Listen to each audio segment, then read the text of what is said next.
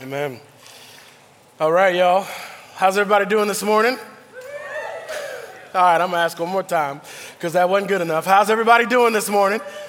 Okay, that's a lot better. All right. So church family, I'm humbled to be here in front of you this morning to preach the word of God. And first I want to say hello to our Northwest congregation. Y'all are tuning in right now. Hello, Northwest. I can't see you, but it's good to see you. And also for our West congregation, y'all are tuning in right now. And I miss y'all this morning, but I got some wonderful people here that are ready to hear me live. But I miss y'all. I love y'all. I know Mindy did a great job this morning leading you and pointing you to Jesus. And then also, if you're at our South congregation or at our North congregation and you're not there this morning, I'm glad that you're tuning in. And lastly, for those of you that are sitting in some cozy comfort right now, you got your comfy clothes on, you got your coffee, and you're sitting on your couch, good morning. I wish you were here in this room, but I'm glad that you're tuning in. And then lastly, I'll say this, all the beautiful people in this room, it's good to see y'all. I love hearing about the things that are going on at our St. John congregation, and I love y'all. I love what God is doing, not only here, but in our church as a whole. And I'm thankful and humble to be here this morning. My name is Jimmy McNeal. If you don't know who I am one of the elders at our West congregation, and I also serve as the worship pastor at our West congregation. That's why I was giving them a little bit more of a shout out, okay? We are hopping back into the book of Matthew, and we're starting a new series called Hope for the Hypocrite. Hope for the Hypocrite. And today's sermon is on humility. Yay! All right. Humility. Here we go. So if you didn't know, it's really hard to preach on humility. So your brother has been humbled a lot this week. All right. So I'm going to unpack that some. But in order for me to unpack that, I need to remind you of where we were. So back in Matthew, we before our series on reviving love, we were still in Matthew. So in Matthew 21 and 22, we saw that Jesus was in the temple and he was talking to the Sadducees, the Pharisees, and his disciples, and a group of people were gathered around him. He was teaching, and he had several mic drop moments where he hushed up the Pharisees. And this is one of those times where he had a said mic drop, and those Pharisees were hushed up. And that's where we find ourselves in Matthew 23. So let me read Matthew 23 for us. This is the word of God. It says this: Then Jesus said to the crowds and to his disciples, "The scribes and the Pharisees sit on Moses' seat. So do and observe whatever they tell you, but not the works they do. For they preach, but do not practice. They tie up heavy burdens, hard to bear, and lay them on people's shoulders. But they themselves are not willing to move with their own finger, to move them at all. They do all their deeds to be seen by others, for they make their phylacteries broad and their fringes long, and they love the place of honor at feasts and the best seats in the synagogues and greetings in the marketplace and being called rabbi by others. But you are not to be called rabbi, for you have one teacher, and you are all brothers. And call no man your father on earth, for you have one Father who is in heaven. Neither be called instructors, for you have one instructor, the Christ. The greatest among you shall be your servant. Whoever exalts himself will be humbled, and whoever humbles himself will be exalted." Church, the main point of the message this morning is this: through humility, we confess that we are not God. Through humility, we embrace our need for God. And through humility, we reflect the glory of Jesus. Let me pray for us. Father, would you, in a humble way, Lord, that we want to just humble ourselves before you now. God, we beg you to speak to us. God, would you use me, Lord? I humbly submit to your leadership, your lordship. Would you speak through me? I beg you to do that now. In Jesus' name, amen. Amen. All right, y'all, so I want to walk through this passage verse by verse, and we're going to start with verses 1 through 3, and I'm just going to teach you what God taught me this week and how he humbled this brother. All right, so let's start with Matthew 23, verses 1 through 3. Then Jesus said to the crowds and to the disciples, "The scribes and the Pharisees sit on Moses' seat. So do and observe whatever they tell you, but not the works that they do, for they preach but do not practice. First off, we see that there's a crowd, and it's not just a random group of people. There are his disciples. He's speaking to them, and he's also warning them about the Pharisees who are also around in that time. He tells them, yes, the Pharisees have been given authority. They've been given that. Yes, they sit on Moses' seat. Yes, they're doing some things right. Yes, they are. They are telling you to observe the things that are good and godly. Yep, that's true. That's true. But their actions are teaching you something else. Their actions are teaching you something else completely. Look at what he says. He says, the scribes and Pharisees sit on Moses' seat. So do and observe whatever they tell you, but not the works that they do. This is where we get that phrase, do as I say, not as I do. Some of you parents might say that, but it comes from Jesus and it ain't a good thing, all right? So Jesus tells them to do what they say, but not what they do. Notice here, he's not talking about the things they tell you to do, but he's talking about them not doing what they are supposed to be doing. For they preach, but they do not practice. They do not practice. All right, hold up 1 second. Let me ask you, did that sting a little bit? Did it sting just a little bit? Think about that for a moment. Think about your own life. How many of us in this room are watching online right now, or watching at North or Northwest or at West Campus right now? How many of you are thinking, man, I don't know about me, but that's my roommate. That might be my spouse. You're looking at your spouse right now. Are you thinking about somebody else? But I want you to take that plank out of your own eye before you look at the speck in theirs. There are going to be a couple of plank moments for you today. That is my prayer, because it was for me this week. You see, you preach it, but you don't practice it. Think about that for a minute. What do you preach that you don't practice? What do you preach that you don't practice? Many of us tell others you need to grow in prayer or spiritual disciplines or join this group or join a group or serving kids, serving students, or that you need to examine your own lives, but you have not examined your own life. You're not serving in kids or students. You're not jumping in. How many of you parents in the room tell your kids, don't lie. You're not supposed to lie. It's not good. But you lie often. And the way you do it is sneaky, because you start to exaggerate or you start to omit things to your own advantage all the time. Do you see the plank in your eye yet? Whether it be things about social justice or caring for the marginalized or working out or eating better or reading your Bible, disciplining your kids, you preach it, but you are doing nothing. You ain't doing nothing. Would Jesus look at your life and would he say, do as they say, but not as they do? Would he look at your kids' lives and say, do what your parents say, but don't do what they do? Jesus tells them, so do and observe whatever they tell you, but not the works that they do. For they preach, but they do not practice. He goes on to say this, they tie up heavy burdens hard to bear and lay them on people's shoulders, but they themselves are not willing to move them with their finger. The scribes and Pharisees piled up great loads on them, but they didn't help, nor did they create relief for them in any way to carry those heavy loads. They themselves wouldn't even move them with their own finger. They wouldn't even touch them. I was talking to this with my wife, and she said this, and it was awesome. She said, man, this is so opposite of Jesus. What they're teaching and doing is so opposite of Jesus, because they're adding more and more on your shoulders and telling you to believe, making you believe that you have to do all this stuff. But Jesus said, I'm going to actually help you. And then she quoted Matthew 11. It'll be on the screen. He said this, Jesus said these words, come to me, all who labor and are heavy laden, and I will give you rest. Take my yoke upon you and learn from me, for I am gentle and lowly in heart, and you will find rest for your souls. For my yoke is easy, and my burden is light. You see the contrast here? Do you see it? The Pharisees don't help carry the burden. And Jesus says, actually, I'll go even further. But take my yoke upon you and let me help you.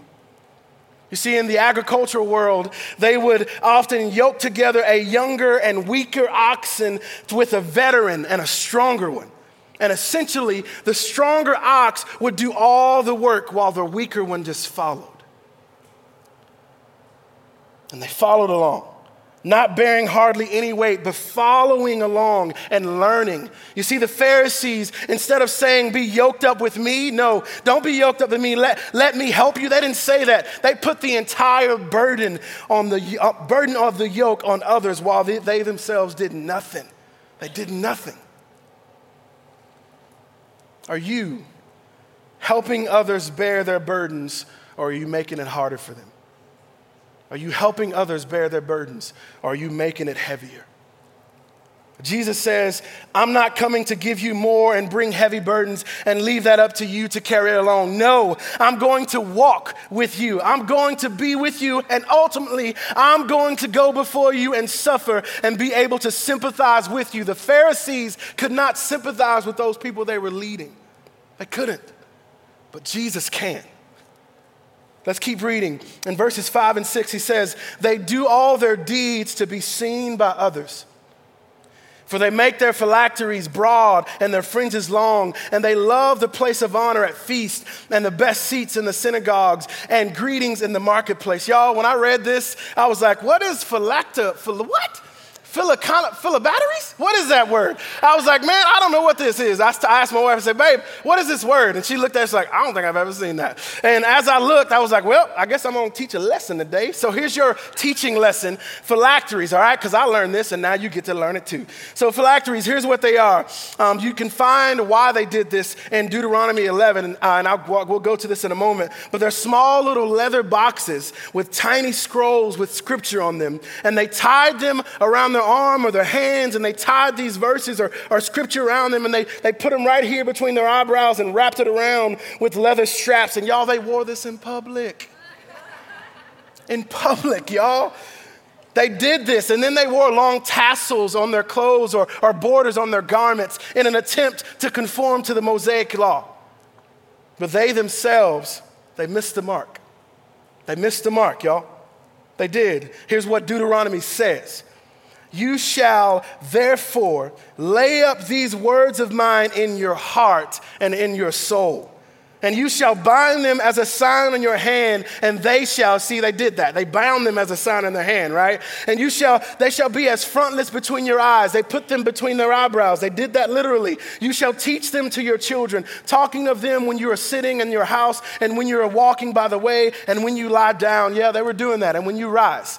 They were in public doing this. You see, they were doing this literally, but putting these things on their arms, between their eyebrows, and some cultures still do this. Yes, it does come from Scripture. It does, but they missed the mark. They physically put them on their bodies and wanted these acts to be seen by others. But they did not lay up God's word in their hearts. Do you see it?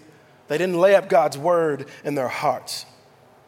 Through humility, we confess that we are not God. And through humility, we embrace our need for God. You see, it's sad, but so many of us grow closer to pride than towards humility as we get older, when it should be the opposite. It should be the opposite. Ask yourself this question. Have you seen yourself, the longer you've been walking with Jesus, the longer you've known and experienced Jesus, have you found that you've become more gentle? Would people say that you've become more gracious and forgiving? More willing to overlook wrongs done to you? Would people say that about you now?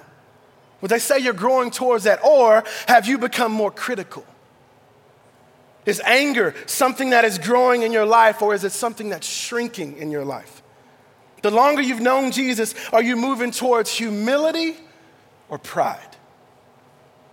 These scribes and Pharisees were held in high esteem because they knew God's word and they taught God's word, but they did not cherish God's word. They didn't obey God's word. The word of God was not hidden in their hearts nor obeyed in their lives. Many of us keep the laws of God, but we violate them in our hearts. This is deceit. This is deceit at the very core. We want to deceive others to think that we're this certain kind of Christian.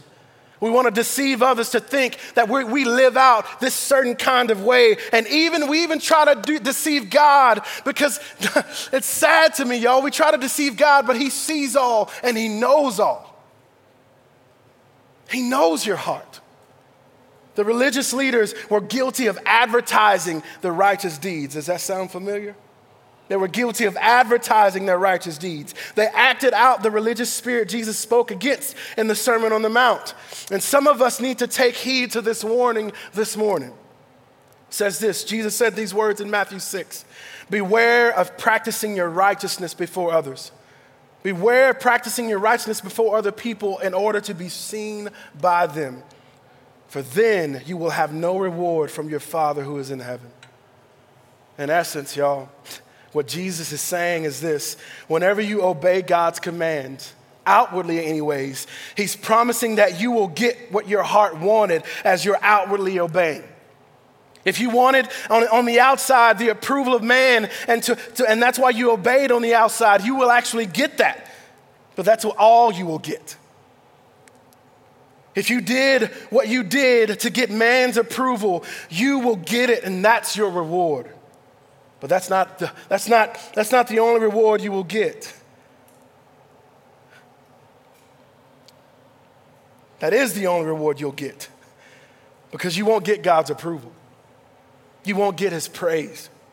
But on the other hand, if you obey on the outside because of on the inside you're doing it to speak and glorify God's approval, you want God's approval to make him happy, then you'll get it. Jesus is saying you will get your reward. But what kind of reward do you want, church? What kind of reward do you want, Christian? Do you want the reward that comes from man's empty praise? Or do you want the reward that comes from the Father who is in heaven? Which reward do you want? Let's keep looking at the passage. It says this: they love the place of honor at feasts and the best seats in the synagogues and greetings in the marketplaces. They love the place of honor in both acknowledgement and in recognition. Y'all, when I got to this part, man, it hit me like a ton of bricks. Because at my core, one of my deepest struggles is the approval of man. It is. And I love having some status, y'all. I love being treated like a king. I do. I love status. I love being known. I love feeling good and act like I feel known by others. I love being on a stage, y'all. I do. Don't get me wrong. A lot of that is good and godly. But if I can often flip it from godliness to sin when I begin to do things just for your applause or your approval, or your acknowledgement, or to be known by you. My wife and I have this running joke, and she says she can't take me anywhere. All right. First off, here's the deal: I'm black. Okay. If you haven't noticed that, I got this beautiful brown skin on my body, and my grandma, if she was in here, she'd say, "Yes, Lord, you do." But I do have this beautiful brown skin, and my mom would easily say, "You have this beautiful smile too, son." So thank you, Mama. And I know that I guess sometimes people recognize my face is recognizable at times, but I'm a black man who is often in predominantly white spaces. So of course I stick out. I stick out because I'm different. And I'm proud that I am different. I'm proud of my heritage and where I come from. But in my line of work, I get the privilege of traveling and doing ministry all around the country. And more often than not, when I'm with my wife or I'm somewhere, out of the blue, someone walks up and they say, Are you Jimmy McNeal? And then my wife, who sometimes hates it, she doesn't like it sometimes because I like to chit-chat just a little bit. And I like people, all right? So I'll start talking to them. Next thing you know, I'm asking them how they're doing. I'm asking how I can pray for them. I'm learning about things in their life, and then I pray for them. And I start praying for them. And my wife, it's funny, y'all, but like my wife, all you introverts in the room, just like her, are like, man, that ain't me. That ain't gonna never be me, so you do what you do. But I will say this. There was this one time, y'all, this even happened on our honeymoon, but there was one time we met this older couple in the airport, and I talked to them, and we're in this conversation, and then next thing you know, we talked for like 25, 30 minutes. My wife may say 50, but we talked for a short amount of time, it felt like, and then I started praying for them because I had prayer requests, and I asked. So I'm praying for them, and then next thing you know, we hear this, "Attention passengers, with Jimmy McNeal and Stacy McNeal, this is your last and final boarding call. The doors will be closing. We are about to close the doors." And y'all, my wife was like, "Stop praying, let's go." And we didn't miss our flight, thank God for that. But y'all, it's funny, but I do love people. I love people, but I'm sinful. I am. I really like being known, and I like the praise of man. Can I say that as a pastor this morning? I do. I can confess that to you this morning. And y'all, we like to paint this ugly picture of the Pharisees, and they deserve it, they do. These are the only people that Jesus yelled at, but we paint such an ugly picture of them that we don't believe that it's possible in any way that we're anything like them. And perhaps some of the Pharisees at least didn't just begin with loving the approval of man. Maybe they were like me or like some of us or some of you listening right now. Maybe they began just loving people, loving being around people and talking to people and making them laugh and making them smile. And then somewhere along the way, somewhere in there, it became their ultimate, craving men's approval, even at the cost of God's approval. It says they love the places of honor and acknowledgement. They do. And I had to repent of this again this week.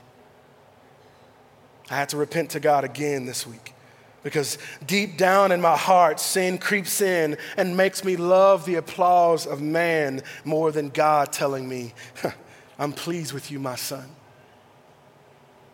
I'm pleased with you, my son." Church, is that you today? Is that you today? Do you try and get people to like you so that you have their favor? Do you make your story sound better by adding a little more flair to it? Or do you tend to put people down or someone else down for a laugh or so that you can look good in front of other people in their eyes? Do you do that? Do you want power or the best seat in the house, this title or that status or those accolades so that people finally respect you and see you the way you hope they always would? Is that you today? Is that you today? Can you resonate with the warning that Jesus is giving? Do you see the plank in your eye? Jen Wilkin said it this way, and I love Jen Wilkin, y'all. She's awesome. She says, "Don't use titles of respect in ways that diminish what you really are." Check your motives. Why are you saying the things you are saying? Why are you doing the things that you are doing?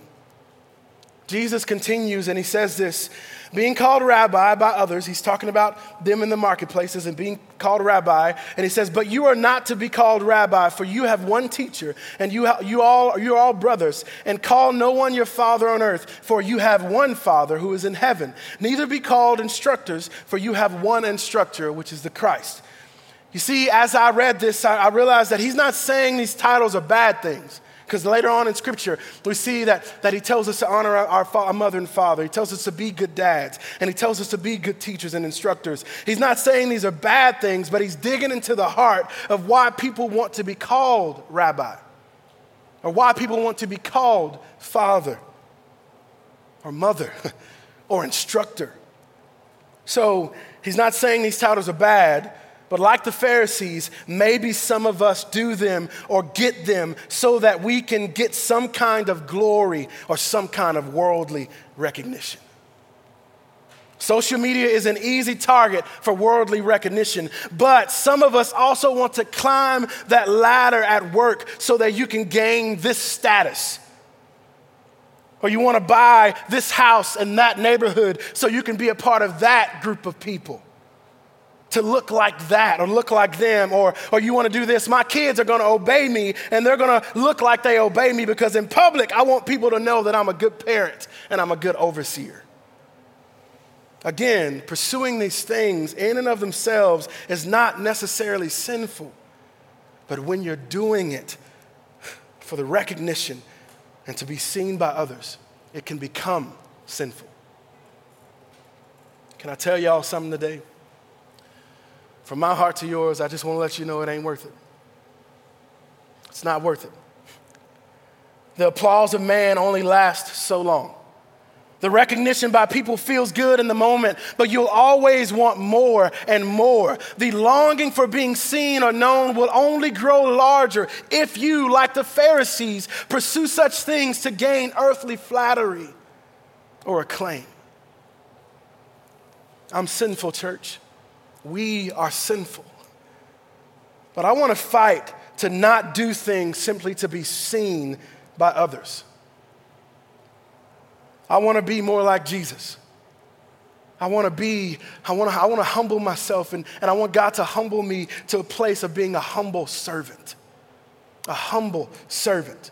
Spurgeon said it like this: the way to rise is to sink self.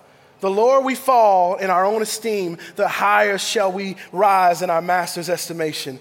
And that's what we find in verses 11 and 12. It says this: the greatest among you shall be your servant. Whoever exalts himself will be humbled. Whoever humbles himself will be exalted. I got another question for you.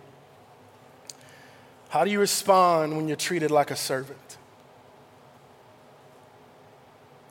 How do you respond when you're treated like a servant? A lot of us have grown up with a sibling or parents, so therefore you've had a roommate. You might have a spouse. You've had a roommate before. So roommates in the room. When that roommate never cleans those dirty dishes or that coffee that they drank that morning, if they don't put it in the dishwasher, or when they leave the sink full of dishes, or they get the trash, it's piled up, and the next thing you know, they don't ever take that trash out, or they leave their clothes in the dryer for like a week, and they never take them out.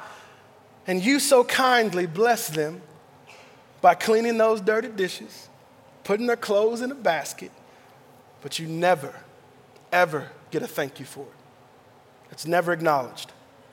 Married folks in the room, when your spouse leaves their plate on the table, and then you just cooked the meal, you just did your thing in the kitchen, and everybody enjoyed the food. You didn't get a thank you, but everybody left their plates on the table, and now they're playing with that other spouse in the living room. And then that spouse walks up to you and says, hey, can you take care of all this? I got to go do some stuff real quick. You mind taking care of it? But you don't ever get a thank you?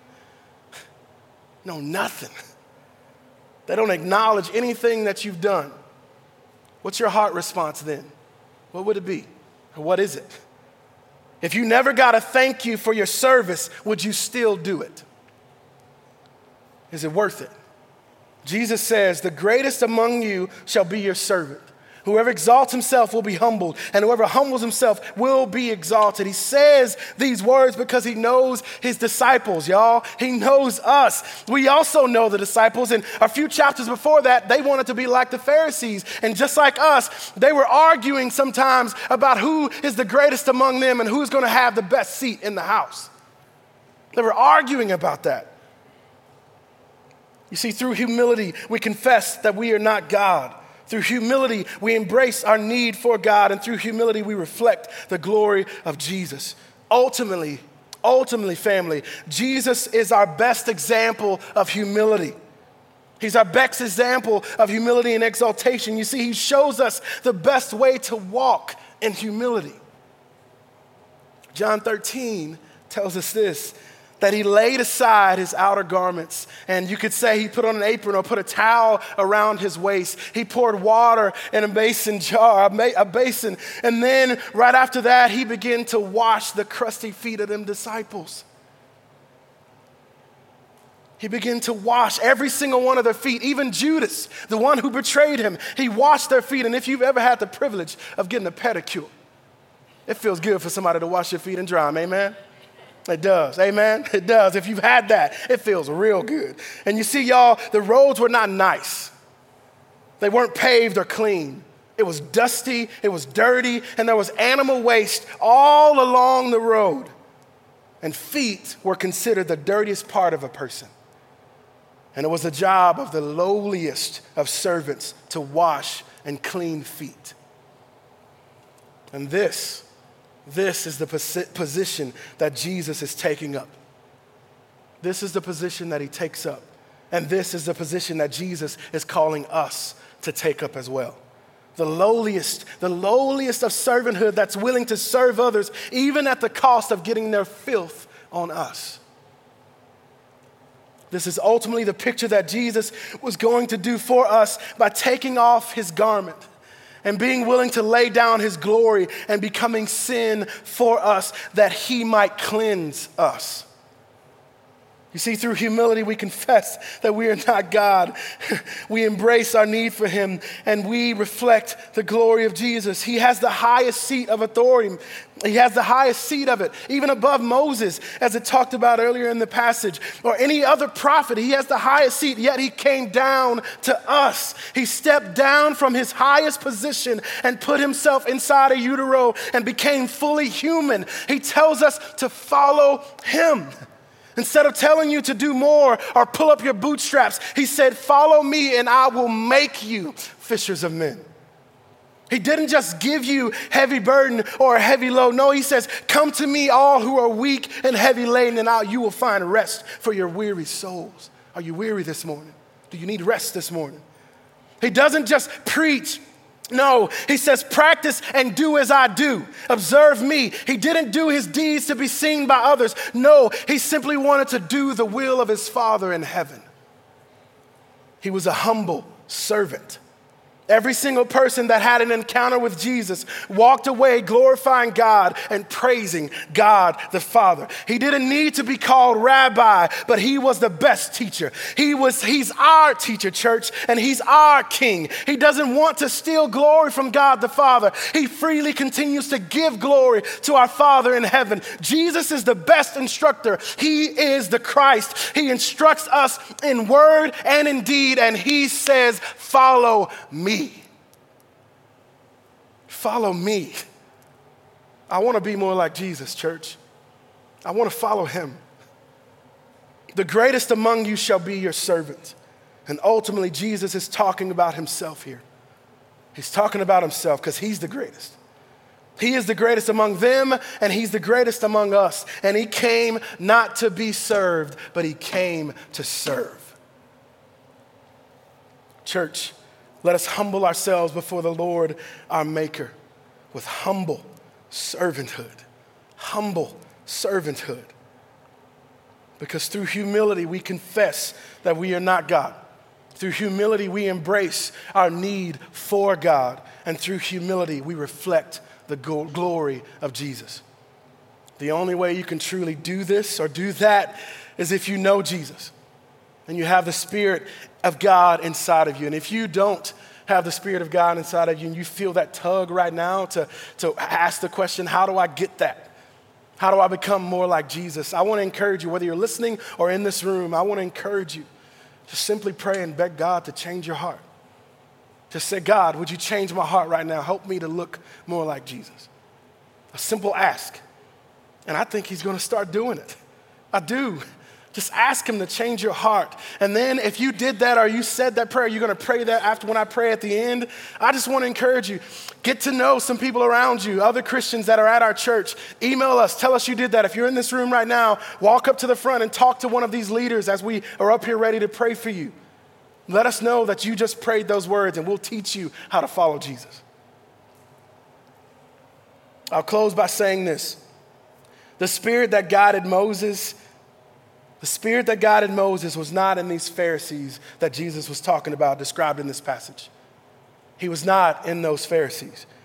But Christian, that spirit is in you. He's in you.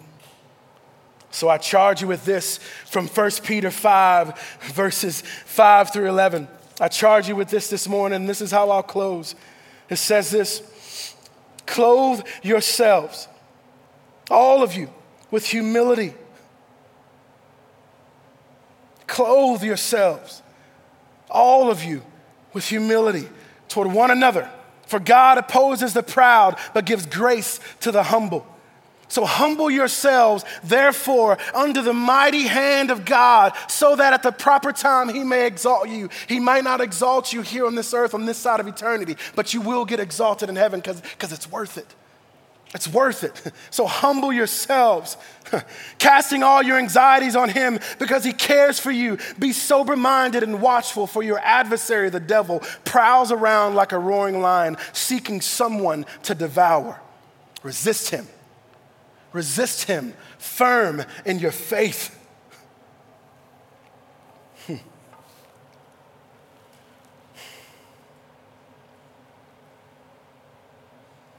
Knowing that the same kinds of suffering are being experienced by your brotherhood throughout the whole world. And after you have suffered a little while, the God of all grace, who has called you to his eternal glory in Christ, will himself restore, confirm, strengthen, and establish you. To him be dominion forever and ever and ever. Amen, church? Amen? Let's pray. Father, I beg you, Lord, would you do this for us? God, would you put our hands and our feet, Lord, on the floor in a beautiful way? And Lord, let us humble ourselves before you, oh God, our maker. And Lord, let us be people that say, God, I want to be more like you, Jesus. Let us be people that simply pray, God, would you shake up the ground of all our traditions, Lord? Would you break down the walls of all my religion, because your way is better, Jesus. Your way is better. And Lord, I want to be more like you. Would you change my heart? Jesus, make me look more like yourself. God, many of us that are under the sound of my voice, Lord, we were convicted this morning. Lord, may we be people who confess with our mouths. Confess to you. Not just that you are Lord, but by saying that, Lord, we say that we surrender to you. We submit to you. And we confess our sins to you.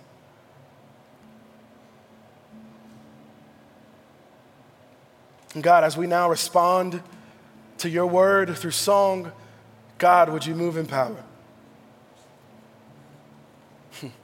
Would you answer our prayer, Lord, of us wanting to be more like you? Would you change us?